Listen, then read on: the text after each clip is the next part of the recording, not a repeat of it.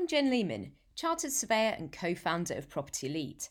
Welcome to our weekly CPD podcast, full of advice, tips and knowledge to help you ace your APC or ASOC RICS assessment. You might also find this podcast helpful to fulfil your annual CPD hours if you're already a qualified Chartered Surveyor. This week, we look at what to do if you've been referred at your final assessment interview or prelim review submission. Please don't think that you need to deal with your referral alone. There's plenty of ways to seek support. Firstly, why not email a copy of your referral or feedback report and a summary of anything you'd like to chat over to us? Just head to our website to do so. All discussions are completely confidential and we'll provide you with some free feedback and advice to get you back on track. You can also contact the RICS Lionheart charity, who are there to provide surveying professionals with advice and support during challenging times. So you can only control so many things in life. There's no going back to before your final assessment interview or prelim review submission.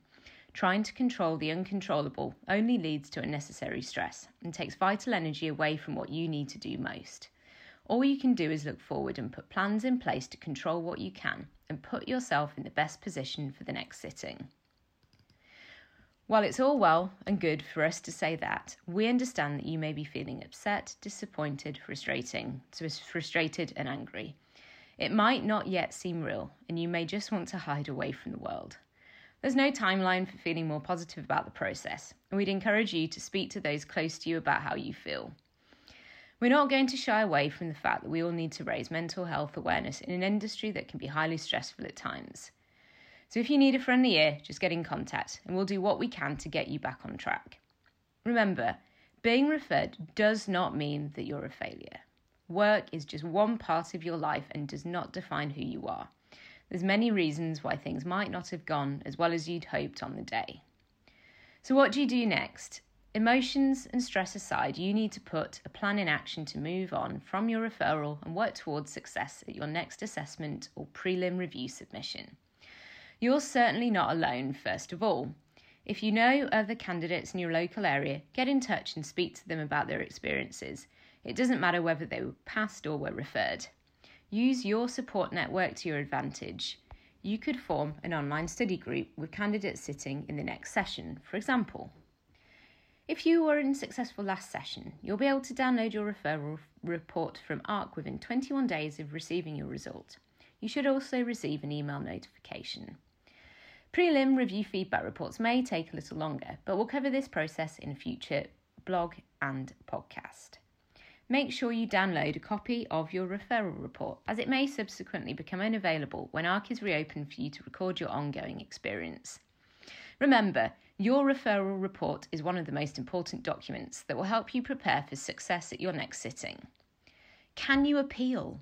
Yes, you do have the right to appeal, but it can't simply be because you didn't like the decision your panel arrived at.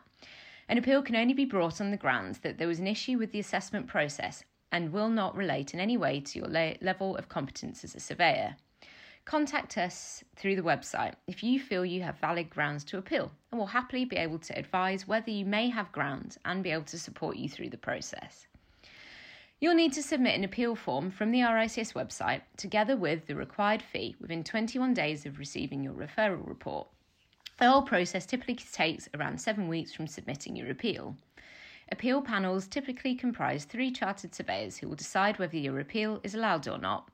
This is a final decision and cannot be revisited. If you're successful, you'll have the opportunity to resit your final assessment interview. Moving on, your referral report is vital to understanding what didn't go so well, so you can work out how to improve things for your next assessment. Read it carefully, ask those close to you to read it as well, and send it to us if you'd like to objectively discuss the contents. You may already know what went wrong, but having the specific areas highlighted by your assessment panel will help to form an action plan going forward. We can help you to assess your areas of weakness and turn these into strengths in time for your next sitting. What are some of the common reasons for referral? 1. Being underprepared. 2. Needing more experience either in one, some or all areas. 3. Not having sufficient CPD. 4. Submission needing work, maybe it wasn't sufficiently professional or examples weren't given at level 3. Failure to answer mandatory competency questions adequately in number 5, such as ethics or rules of conduct. You are not expected to be the very best surveyor, but you do need to demonstrate a level of competence and professionalism that is befitting of being elected MRICS. This means that you don't need to know every technical detail about your chosen competencies, but you are expected to know where to source information from, where your scope of practice begins and ends, and how you should behave ethically and morally. So how can you plan to succeed? Our general recommendations for success are to work on your presentation skills, work on controlling your nerves and stress on the day, submit a professional final assessment submission, address any areas of weakness in your competencies, ensure you've satisfied the correct competency levels, including giving reasoned advice at level 3, gain additional experience if needed, and to maintain and improve your CPD hours in relevant areas. You'll then need to ensure you submit your revised final assessment at the right time and in the right format via ARC. You'll also want to make sure that the areas identified in your referral report are clearly addressed. This will give you the best chance of success at your next sitting. Why not seek our advice through a 15-minute free consultational mentoring session? You can then discuss how to succeed in your next final assessment interview or prelim review submission. When submitting in the next submission window, you will not have to declare that you have been referred. This means you'll be considered by your panel to be a first-time candidate at each subsequent assessment.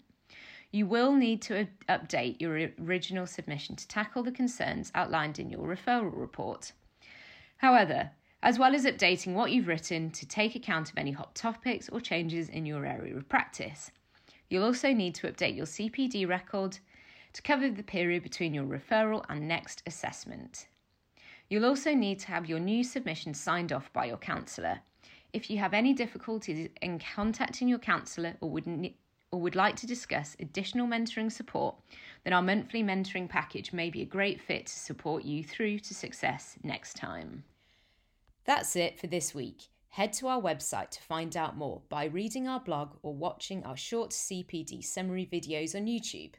You can also access our free and paid support resources, including ebook guides, revision quizzes, submission review, APC question pack, e-mock interview, and various discounted support packages. We also provide a free 15-minute consultation and/or review of your referral report if you've been referred, so just sign up using the link on our website. You can also use the chat function on the website for any burning questions. So,